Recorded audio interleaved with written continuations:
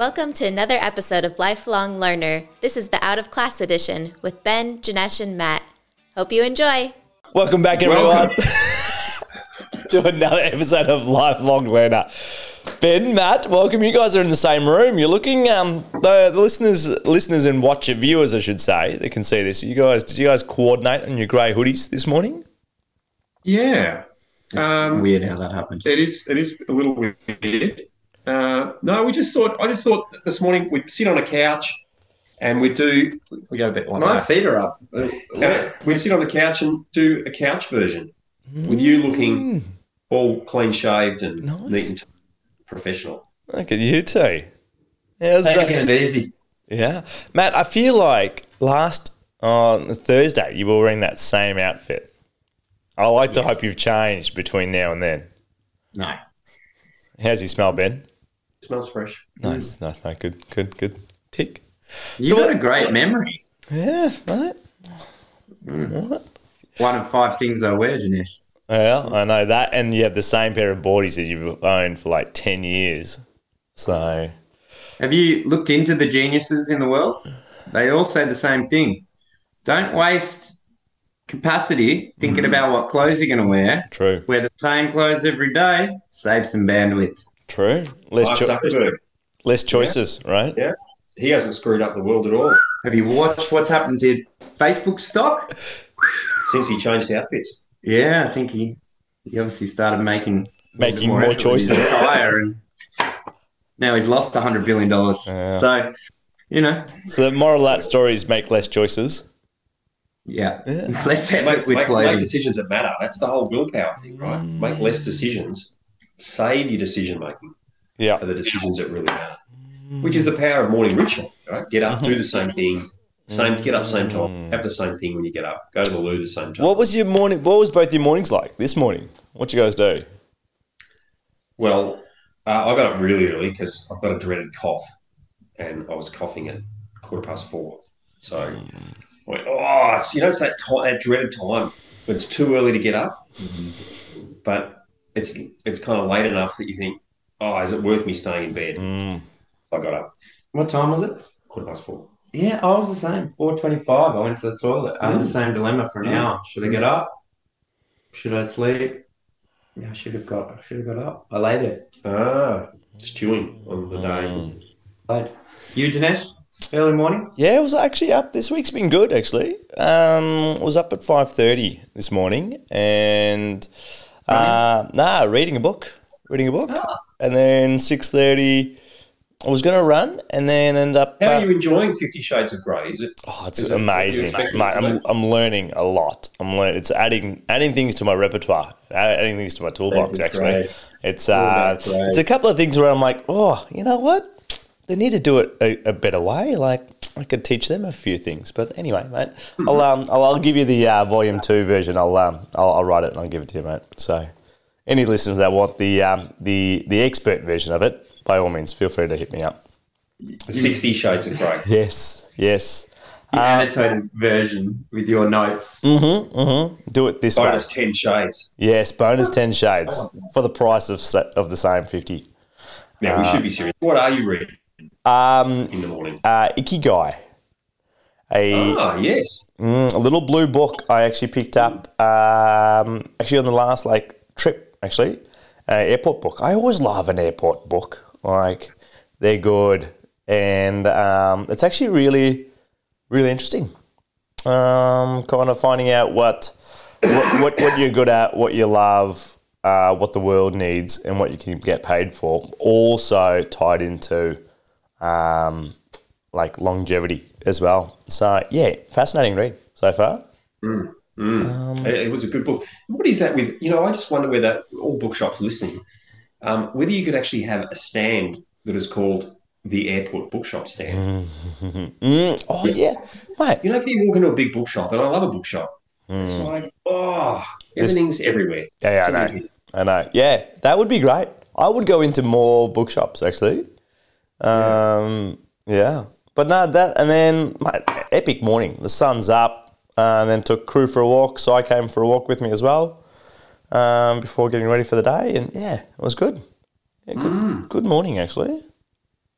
How good is his sun, by the way? Those that are in Melbourne, like the sun in the last probably we're Wednesday, 5 days. It's been great.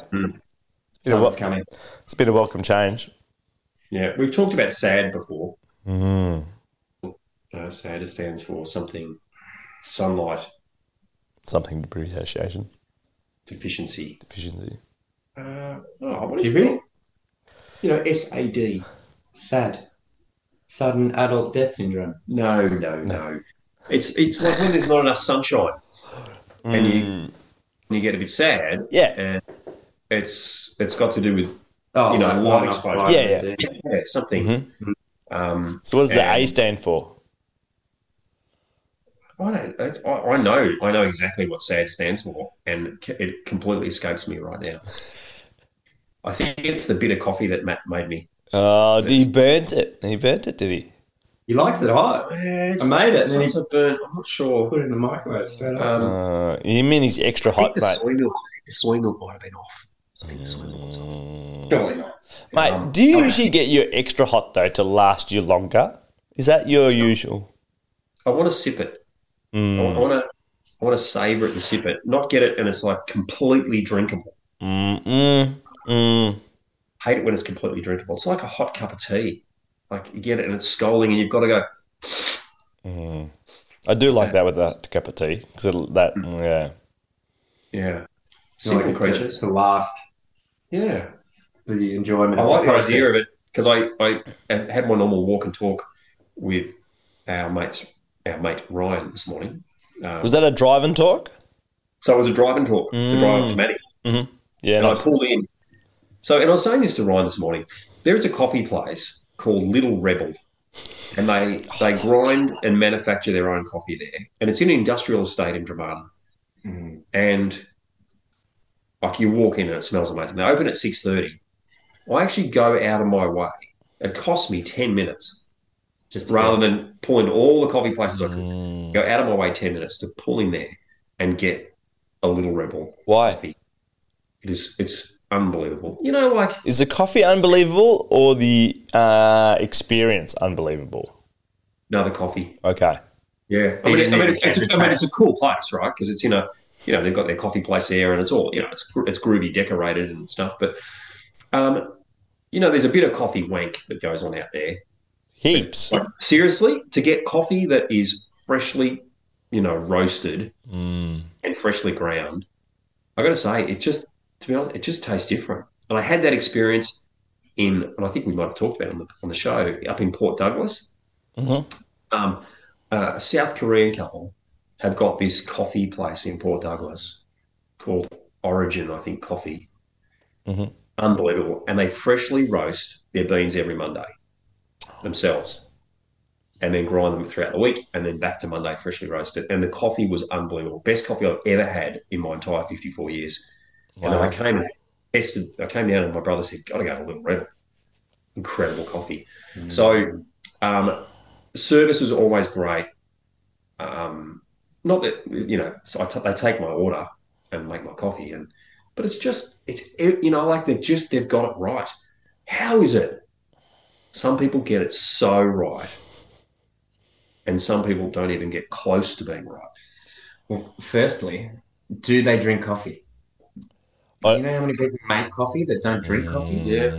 Like, what are you doing? If you're a barista and you don't drink it, you shouldn't make it. And do they actually have, one, do they care? And two, do they have to? Right? So what I mean, do they care? Do they care if it's right? Again, if they don't drink the coffee, then they're not really going to make, this doesn't taste the greatest. Or if their market is the $1 petrol station coffee, then they don't need to. But the problem is that the $1 coffee is better than 50% of barista-made coffees. And that pisses me off because I drive. There's about 7 different places I get coffee around here.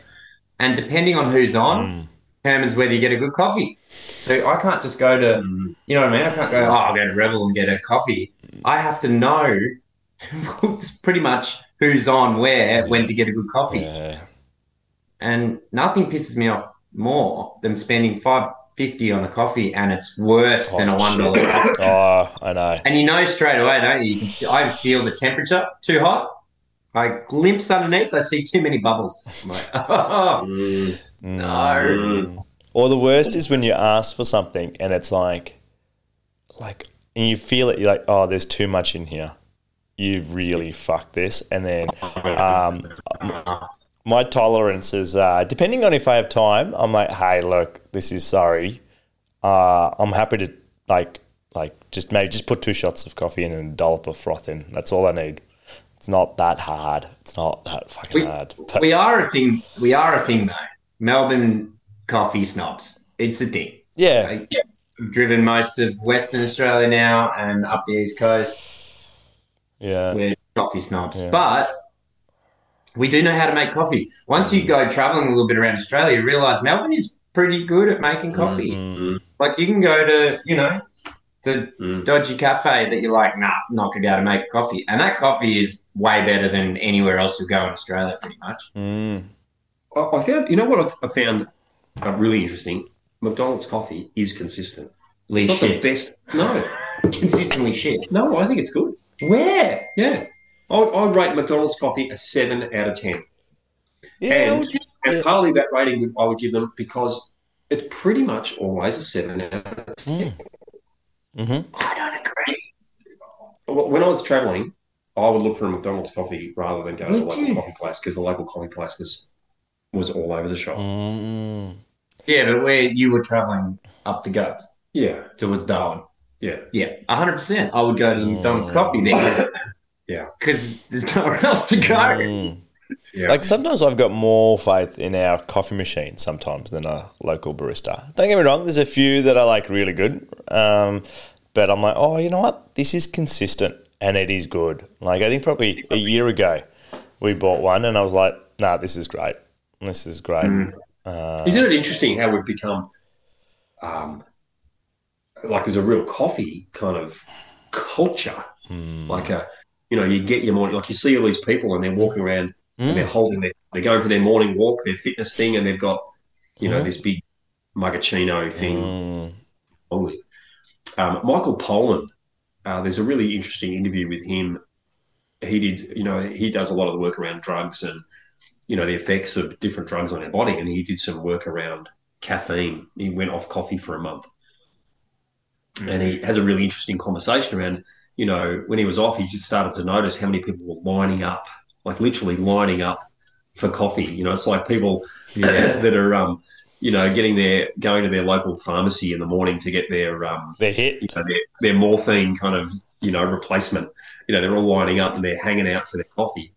And then how we've also got used to spending, $7. My daughter told me the other day that at an RMIT cafe, because she gets decaf and oat milk, her coffee costs her $7.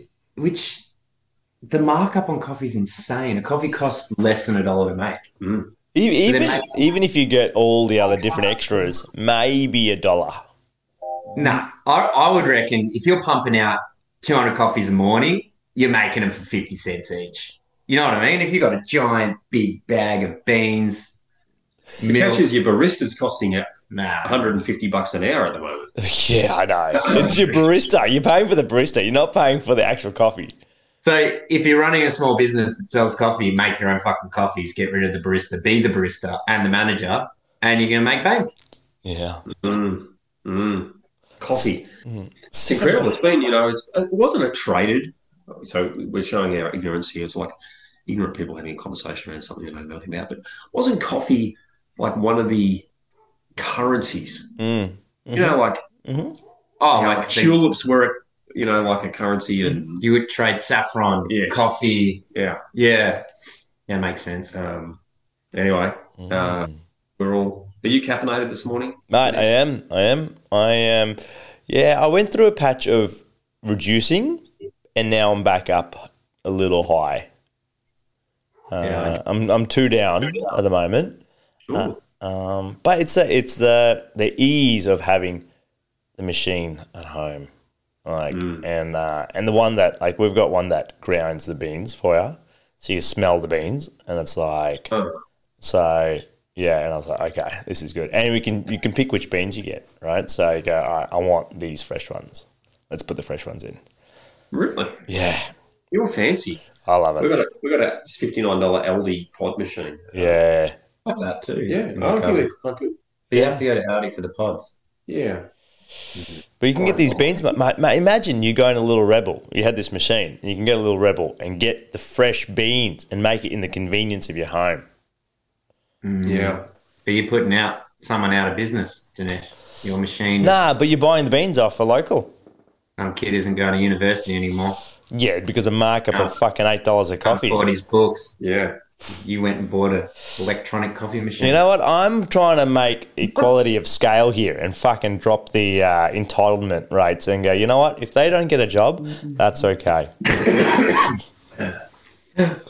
Oh, no. Both of you synchronized cough there. His cough. What is happening? Yeah, now we talked about, didn't we? Was it last episode? The last episode. We had a bit of, I had a good laugh last time. And was it the last time?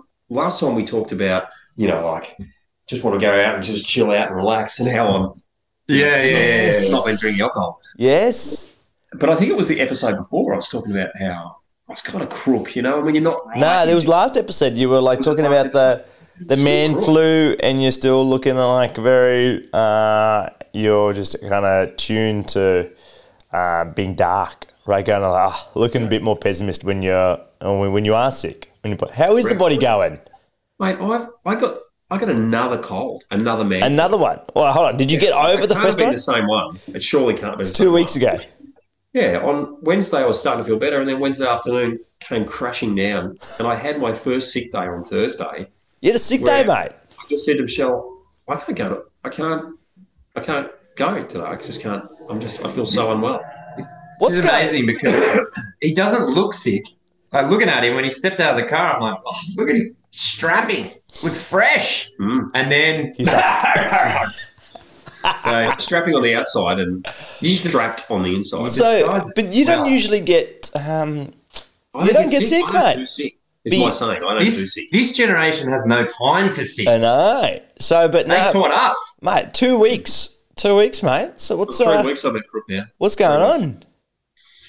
I think it was because and Michelle, if you're listening, you'll be pleased to hear that I'm agreeing with you on the podcast in public, in private with us, but I will in public. I think I was crook with the man flu the first time, and I just worked on through it. I worked on through it, and not smart. And I took Sudafed to work on through it to cover it up. And as we know, it's just a Band-Aid, masking agent. Band-Aid over something, masking, and it doesn't give your body a chance to properly heal. So I don't think I properly healed, and either caught another flu or it just came back with vengeance. Anyway, but I haven't been so dark, I think. And you know why partly I think I haven't been dark is on... No, I don't think this is the dark conversation, but it's more like, this project, and you'd be feeling a little bit too with Shipwrecked, is I'm constantly thinking about Rosebud and the renovation. Like, where do I place that hook to hang that mirror? And I'm calculating it in the nighttime and during the daytime, and everything's got to be calculated because once you drill the hole, it's like permanent and blah, blah, blah. And it's completely occupies your mind. It's all you can think about. And then on Sunday morning, the weather was going to be great, and I said to Michelle, I'm going to finish by 12 o'clock on Sunday, and I'm going to get it done. And so I've been working flat out, and on Sunday, at 12 o'clock came, and it was all done. We were at 93% complete, except for a little bit of painting. All decisions have been made. Right. Everything's been ordered. And it's just like the weight is lifted. That constant cloudiness. And I came to work on Monday, catching up with the team. I was back dressed up in my fancy clothing. I was bright. I'd been up early. I'd started messaging everyone. I was on the warpath around, all the things that hadn't quite been done while I'd been away, while I'd been away in Rosebud. And I said, sorry, guys, but I'm back. I'm back. Have you guys had that? Like when you're totally consumed and you almost kind of disappear into the consumption and then you come back out of it? Yeah. Yeah, literally. I had that just the integrating back into having a home, all that stuff. Like, I think I said it last week. We've just been, cleaning everything and sorting everything out and trying to move it all into place. And I was just flat, like super flat. Not, when you have to do stuff, it just had no internal motivation. It's all just have to get done. And then I literally sat down. I think once I had this space, kind of like at least the space where I'd set up my computer, and I did my journal for the first morning in ages at 7:30 in the morning. And that was the snowball. Like one positive thing, and then I worked out, and then it just snowballed and felt good again. And then I think it was Wednesday, and I went down to the summit on Thursday. So I had a full day of seeing people and doing stuff. And yeah, it's like the lights went back on. But how about you, Janesh? Yeah, I do. I'm also aware of, I try and prep sometimes the people around me when I come back into that state, because it can be, fuck. Like, I know my energy can be taken as, oh no, type of thing, in terms of like, but it's just because I've taken the spotlight off it. So it doesn't mean it's, but it feels good. It feels good. I think so. We've got a big event coming up in a couple of weeks, and I'm probably going into starting tomorrow in a very absorbed blinkers on phase. And then in 2 weeks, I'll be coming out of that. So, I like coming out of it. It's exciting. It is exciting. It's like it's like at the end of a holiday when you're like, oh, I'm ready to be back, and I'm happy to be back. You're like that feeling. Yeah, I like it. And I think the weather makes it, like, again, just not even weather, just longer days. I've just noticed this last week, longer days, and like it just changes that. I think that that feeling of just kind of being on it. It's like I've just gained like 4 hours, 2 hours in the morning and 2 hours in the evening, right? Where it's like, oh, this is great. So which is nice, I think. It's like, how do we not do that? How do we not be so affected by the weather? Is it possible? Or is that nature? Like, are all animals, the weather's crappy, the animals also. Yeah, but you look at still a lot of animals hibernate, right? And they still kind of go, you know what? I don't need to do this time. I'm going to have a big meal and go to sleep. Yeah. And wake up when it's good. But it's also, for me, it's not even like the sun's great, but I think just the daylight for me. Like, I can do cold, rain if I have to, but it's like just daylight. Like, if they had the longer days, the same amount of like time of sunlight we have now, all year round, and go through the seasons, sure, it'd be great. Well, that's why we created light. Here we go. Seasonal affective disorder. And I just had to Google seasonal affective disorder. SAD. Let me read you that. Mayo Clinic. They know everything, but I haven't got my glasses on. Seasonal affective disorder is a type of depression that's related to changes in seasons and begins and ends at about the same time every year. If you're like most people with SAD, your symptoms start in the autumn and continue into winter months, sapping your energy and making you feel moody.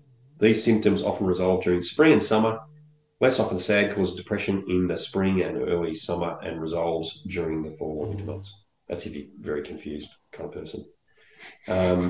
Treatment for SAD includes light therapy, phototherapy, psychotherapy, and, of course, medications. Yeah, got to get the pharmaceutical in there. Yeah. So what's the guy? So I can't remember Huberman. He's a neuroscientist. Yeah. Love that guy. Yeah. I've listened to lots of his stuff. And he's talking about the first thing you should do when you wake up in the morning is go outside and stare straight into the sun. Get natural sunlight, unfiltered sunlight. And you need it apparently your eyes need to fix on it. And then that just triggers energy for the whole day. And if you don't fix your eyes on it for 5 minutes, and you obviously don't look straight at it if it's bright, but there's some component that goes on. And the moment that your eyes see it unfiltered, it triggers this neurochemistry response. And a large reason why people don't get energy is because they're never actually looking directly at the sun. They're going from, wake up, fake light, not enough, into a car, windshield, wrong angle. So I found that super curious. When we were in Maine and worked at the college there, the seasonal depression was really large. Like, so we have a whole there's an infirmary there, and there's a mental health, quite a high level mental health support. And working in residential education, we got a lot of requests for red lights in dorms to give like vitamin D, and it was quite common because the days in the winter was short, like super short. Like sun would come up at 9 o'clock and it would go down by 3 o'clock, and there's just long dark times, and it was a real push to. We had more extracurricular activities in the winter months for that reason. Like to keep people more engaged intentionally. And our department probably worked super hard, which is great. It was rewarding. But during that time, because of that, because it was really alive for like 17 to 23-year-olds, like the uni age, was super alive.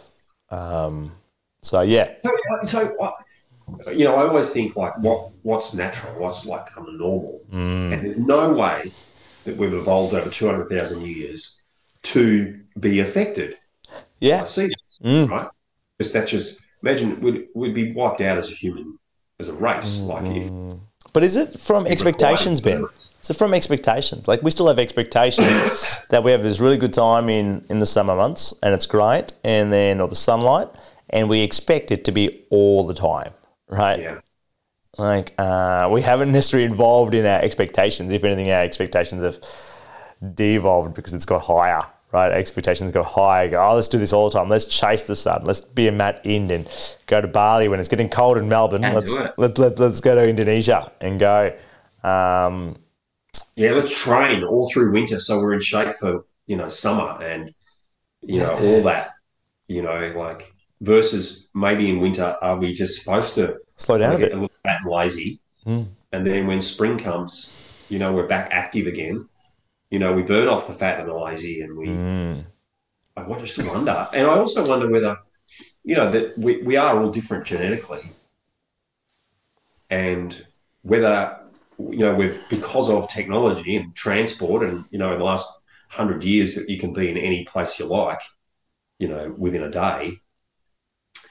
Whether there are some people, like you think of, people up in, the top ends up there, like the Netherlands and... Yeah, I was just looking up Norway. Yeah, Norway, right? Yeah. That, they have so much darkness up there that they're genetically adapted to do that. But if you took someone that was from the equator and put them up there, they wouldn't be genetically adapted. And now that we have this multicultural world, we've got people from all different... what's the word? Demographics, ethnicities, geographics, all sorts of different geographics, and they may be displaced. But if you look, I imagine there's patterns still. Like Norway has the most night, the most darkness in the world. I think they have the highest depression too. I wonder who's the happiest country? Somewhere up there, they're pretty depressed. I think Norway is high depression rate. Right. It's interesting. I wonder. They're Vikings too. Those Vikings are always angry. No, they're always raping and pillaging. That's worth a Google, but I Googled the countries closest to the poles have the least amount of light. Norway is called the land of midnight. Alaska. Sorry, go on. Norway, Greenland, Iceland could possibly be least amount of light. No, but Alaska's got 6 months of darkness. Like the sun doesn't come up for 5 to 6 months a year. And then, but at the same time, On the other 6 months, it is daylight The whole time. a whole lot of time. So you've got at night time, you've got blackout blinds in your house to make sure that you go, okay, it's nighttime now. So that can't be. We can't be designed, surely, to live there. Well, there's something that lives everywhere. Like when you think about the desert, you go, what could possibly live here? And actually, there's thousands of things that have evolved and adapted. Would humans that live there look different if we didn't have artificial light? Maybe they would have Big goggly eyes. fucking eyes. Like Mad Max. Or would you just sleep? Or would you just sleep for 6 months? Sleep it, yeah. So Like a bear. is technology stopping us from evolving biologically because we have technology that does the evolution for us? Suddenly we have lights. I wonder. Look at us asking the really These are deep big questions. Asking big questions about stuff that we have no No idea. No idea. The other thing is that humans move. We follow the seasons. You know, we were laughing about me following the sun, but there's whole cohorts of people, that's the way they did it. You know, the grey nomads, they're doing it still. But the native Australians, I came out of the shower last week. It was in the morning, and it was crappy weather. It was the crappy weather days, and I always start with Michelle when I want to say something profound. I say, this is good. I say, but that's why, and she goes, "Aha, something special's coming." I'm not doing this anymore. I'm not doing this weather anymore. I'm not doing it. Next year we are going 3 months. And also, you know what else? I don't want to rent a house. I want us to buy somewhere that can be our own because I'm sick of this being out of home. I want our own home. We've got my own clothes, and I want to be in the sun. Is this you? Oh, shit. Yeah. Oh, this is hilarious. Big house. And of course, she goes, "Now, hang on a minute." And then I get all the reasons why we're not doing that next year. And then you write them all down, and these are all goals. And then I just go and get dressed, put my towel between my legs, and go wander off to work. Oh, so didn't go any further than that? No. Yeah, but he says that, but some of your mad ideas, like let's go caravanning around Australia, must have come out of that space. They did. Yeah, that was one of those. I think we should go camping. Probably a larger sum to put down when you go to buy a house than buying a camper. Yeah, that is kind of true. Depends what size house you buy. Like True. Ryan's building tiny homes. They're the size of a caravan. There you go. Yeah, I think he's like, I want like 4 tiny homes. That's what Ben's face was. He was like, I want 4 tiny homes put together to make a home. To make a home. It's basically a normal size home. Yeah.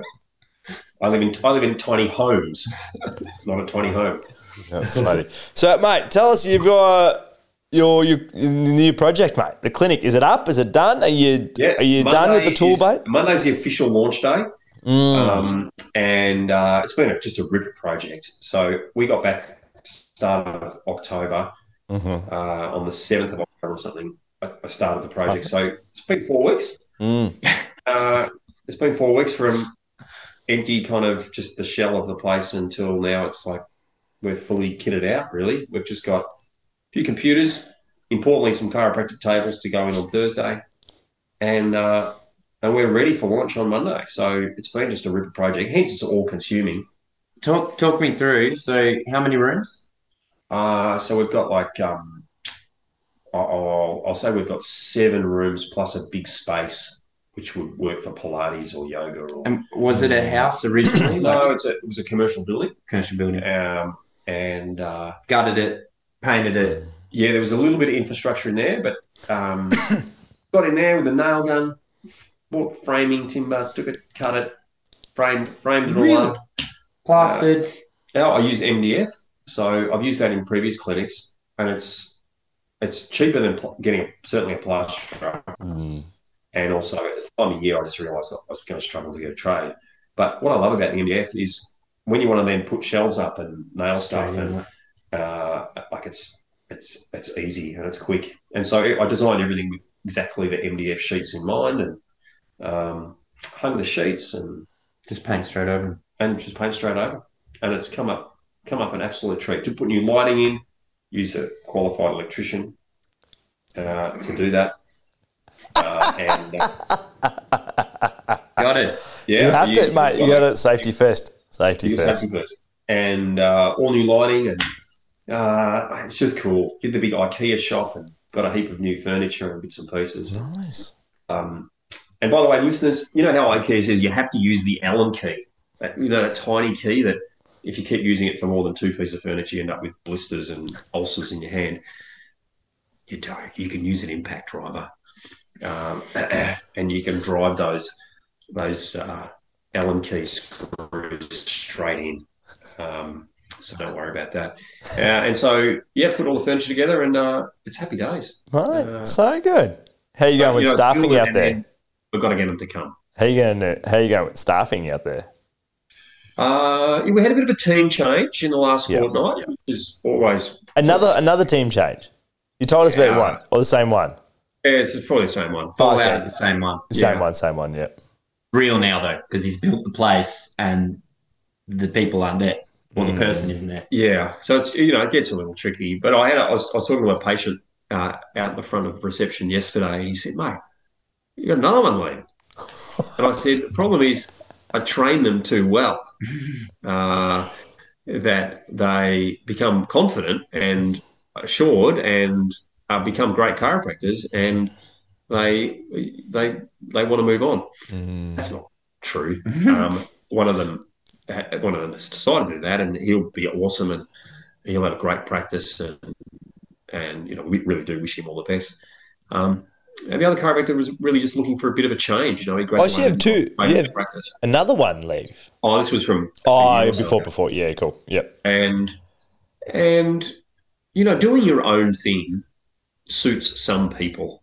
Some people are just do your own thing kind of people. And then some people are more, they're more team, and they want to be part of something, and they want to belong, and they want direction. And certainty. They don't want to, they want to be more certain, and they're more askers than tellers.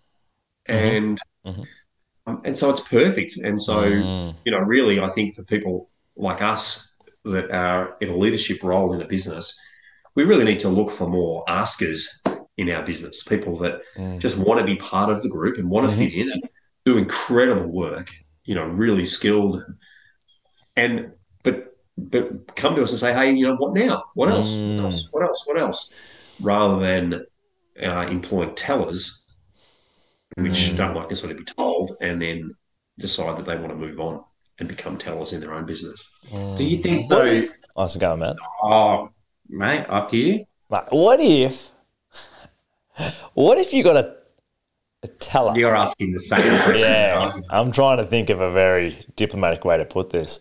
You got a teller in your business, right, which is great, and you want to empower them to step up to a position, but the teller is not skilled at all. And you're like, whoa, hold on.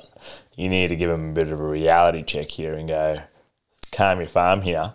I think we talked about this over a little bit, like with the current generation being like, no. I can be a teller, even though you're like, just let's get some runs on the board here, Sally, before you to get on it. There's a great graph, and it's the two axes. One axis is skill, and the other axis is confidence. Inverted U. Yeah, right. And ideally, as the skill goes up, the confidence goes up, and skill goes up, and confidence goes up, and they follow this beautiful kind of line. The challenge is when you've got someone with not enough skill, way too much confidence. We call those people cowboys, and that's exactly what you're saying. And so you want to build confidence and skill as they grow. I think you also, I think as well, so many people tell, right? You don't teach people by telling, you teach people by showing. Model the behavior you want to see. How many, teachers, parents, people do we see? They're like, why do they do this? And you're like, well, I can tell you why they do it, because you do it, right? You might say do it a certain way, but if you're doing it yourself a certain way, that's how we learn, right? Monkey see, monkey do. Yes, you can tell people, as long as what you're saying is also something you do, it's going to be more effective. But fundamentally, if you're telling people to do something, you're doing the other thing, they're going to copy whatever you're doing. It's like actions don't model like behavior, or behavior doesn't model like their language, right? No, it models what it sees. And so I think everyone loves telling people what to do because there's no fucking accountability. It's easy to tell you. Anyone can tell you how to live your best life, but are they doing it? Like that's the hard part, right? That's where there's discipline, there's character, there's struggle, there's all the qualities that you hope to be come from the doing. Like we all know, get up early, exercise, drink water. Like we know the answers, but how many of us do them? It's that whole, do as I say, not as I do. Yeah. It's a classic, like, do as I say, not as I do. Yeah. I was chatting to someone who was employing someone and running through some interviews, and I said, just be aware that in the interview process, that is part of their onboarding if they come to work for you. So if they do get the job and they come to work for you, during the interview, you've started to set the culture. And so make the interview an amazing experience. Yeah. And that whole process amazing. Because the interview is for both. When you're interviewing someone, they're looking for a job. You want someone as well. I decide straight away from my interview whether I want to work there. Because I'll go, you know what I mean? In the past, I've gone to 6 interviews in a couple of days. And I don't know, I'm looking for a job. And I want to work at the place that's going to treat me well, pay me well, and help me progress. And so an interview goes both ways. It's like I'm interviewing you. And if you're a douchebag or you're negative or you're pessimistic, I don't want to work there. I think that's a really important point and something that the Summit does well. The interview starts, you set the scene, you create the space. It's all model, you can model it all. So moving forward, when someone does something that isn't in line, you can say, mate, you remember your interview? Like everything was neat, organised. That's how we do things. I think that's We did an interview yesterday, a second round interview, and it was the last question was like, why? Well, why should we choose you, right? And I've gone why, and I asked, I go, do you why would you choose us? Right, and it was interesting, and like all the little things, the things that we probably subconsciously did on the Monday or on her first interview, in and around, just part of the culture that she picked up on, like the friendly faces, the hellos, the people that weren't even in the interview. Let's do the first interview outside on a picnic bench. People going past saying, "Hi, how are you? What's your name?" Like she's like, "Oh wow." Like, I feel like I don't even work here yet, but I feel like I'm part of the family. And that happens over time, right? Like you set a culture, it feels forced at the beginning, but when you've been doing it for 10 years, it's authentic. People say hello, not because they can see someone have an interview, because they generally care, right? And people feel that. Kat, am I allowed to speak about this? I'm going to anyway. Kat's been interviewing. Right, so she's got quite a few interviews at the moment. She's looking for a job. And we were chatting beforehand. I'm like, what are you looking for? She's like, I really want to progress in my career. So she wants to be an expert in the field. Awesome. She wants to be surrounded by a team of people who are really passionate about supporting each other's growth and supporting each other to support their clients. Right? So there's got to be a really good, debriefing, being able to resource each other, it's basically personal development. She wants to progress. And we get this job interview or, application for an online version of, can I say the company? Probably not. No, I won't. Say the position though. Say the position. The position is like a mental health practitioner. Yeah. Online, 3 days a week, 1 day in the office. And this company is renowned. Like if I said their name, you go, oh, they're a big deal. They're all over Australia. They're all over maybe even the world now. And the interview was ridiculous. So I'm sitting next to Kat driving and she's interviewing. Some good questions, comes to the end of the interview, hangs up. And there was this point where Kat sent her resume through beforehand. You would think that people would read the resume before they interview the person. Like that would be standard, right? The first cover letter talks about her experience, talks about how she's got a master's in social work. She's been working in the field for 3 years. and she's just graduated. And this woman is asking just generic questions that have nothing to do with her specific things. She's, how long have you been in the field? Have you got your master's? It's all stuff that was on there. Anyway, finishes the call. Kat's like, I don't think I'm going to get it because they're looking for a fresh graduate straight out. She's kind of in the overqualified category. I'm like consoling her. We're chatting. We're like, it's all right. There'll be plenty more opportunities. And she's like, no, I really wanted this one because it was going to work. 10 minutes later, gets a call. It's the woman again saying, hello, I was wondering if we could book you in for a interview. She's like, I literally just had an interview with you 5 minutes ago. Oh, I'm so embarrassed. Sorry. Yes. Sorry. It's still not looking for someone in your category. We're looking for someone in this category. I'm sorry. I've got so many people to call. Really, really sorry. I'm like, and Kat's frustrated, right? Because she believes that should be my job. And this woman's saying it's not what we're looking for. I'm like, this is not what you're looking for. You said you wanted a really great team. You want a culture. You want people who are, what do we get a call? A day later, same woman. No way. Saying for an interview. It's ANZ Bank. Again. It's the ANZ Bank. She hasn't even crossed her off the list. Mm. And then she got to send an email again. So 4 times contacted when they've already said to her after the interview that you're not the person we're looking for. Oh, disorganised. That's pretty She was poor. going for a job with the ANZ Bank. Yeah. Ben's got a gripe with the ANZ Bank. Yeah. But, this is interview 101, right? If you decline someone, you don't call them back 10 minutes later. So I said to her, I think you're dodging a bullet here because this is not the organised, This gives you insight into this company. If that's the way their hiring process is, that's not someone you want to work for. But why is it then? And going back to where Ben goes, the coffee, like the people that care and do it really well, and then the people that don't do it well. Why is that? I think small sometimes. The bigger the business, the less people fucking care. Sometimes. The more diluted it gets, right? Less potent.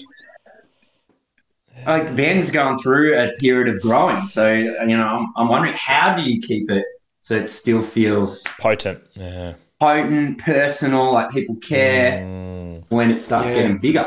I think Rhino and I were talking about this in the car this morning as I was coming up about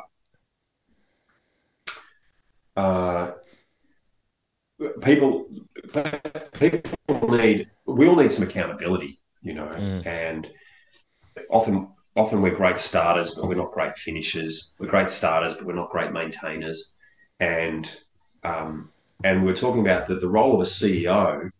I said it's not actually CEO, it's CRO, Chief Reminder Officer.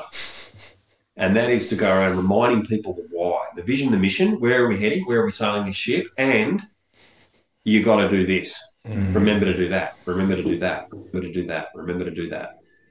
That we've got to keep reminding our teams what's important. That's our role as a leader.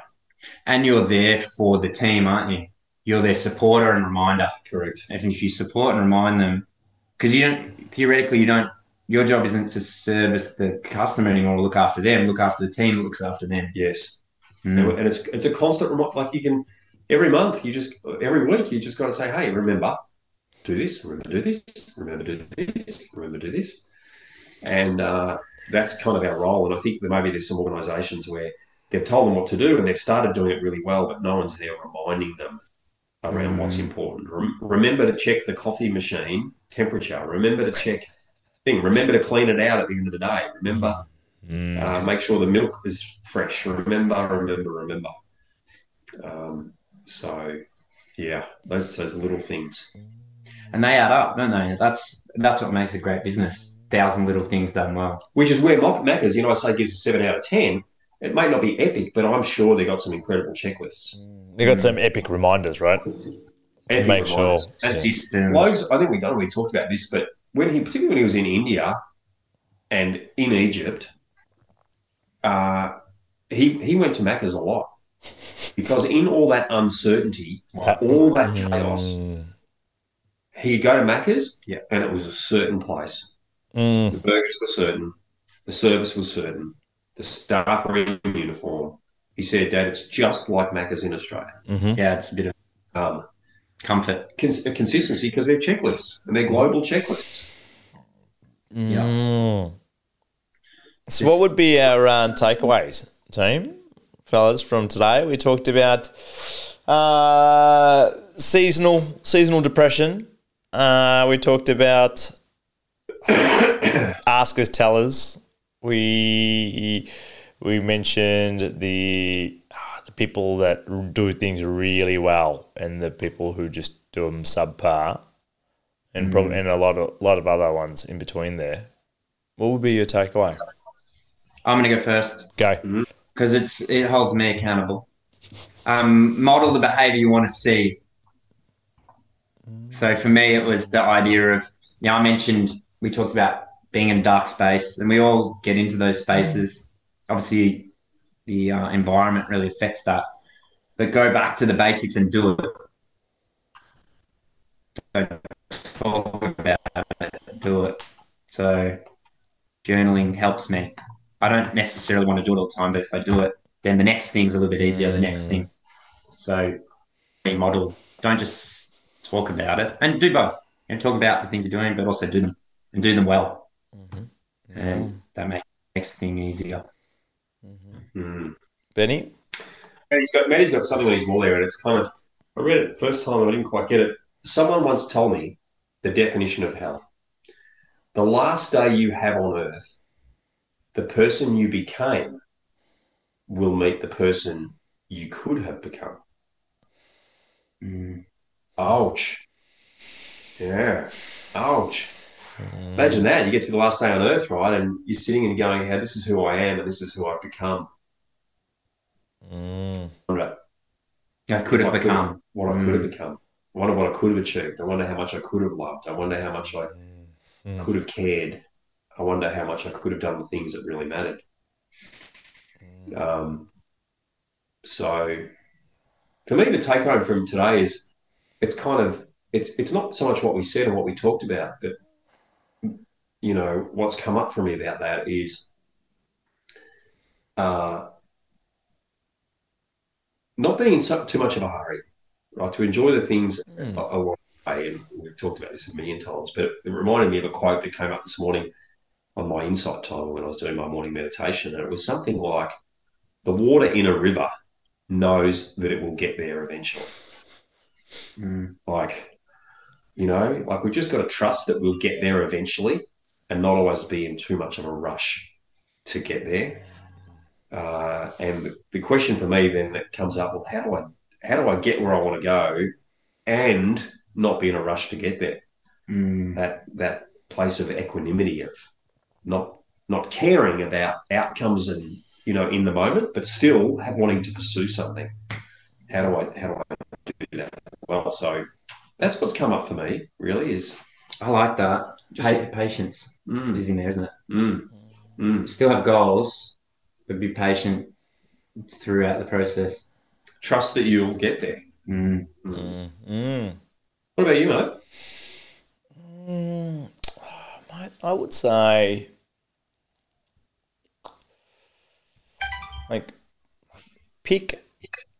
for me would be pick your craft and always be bothered.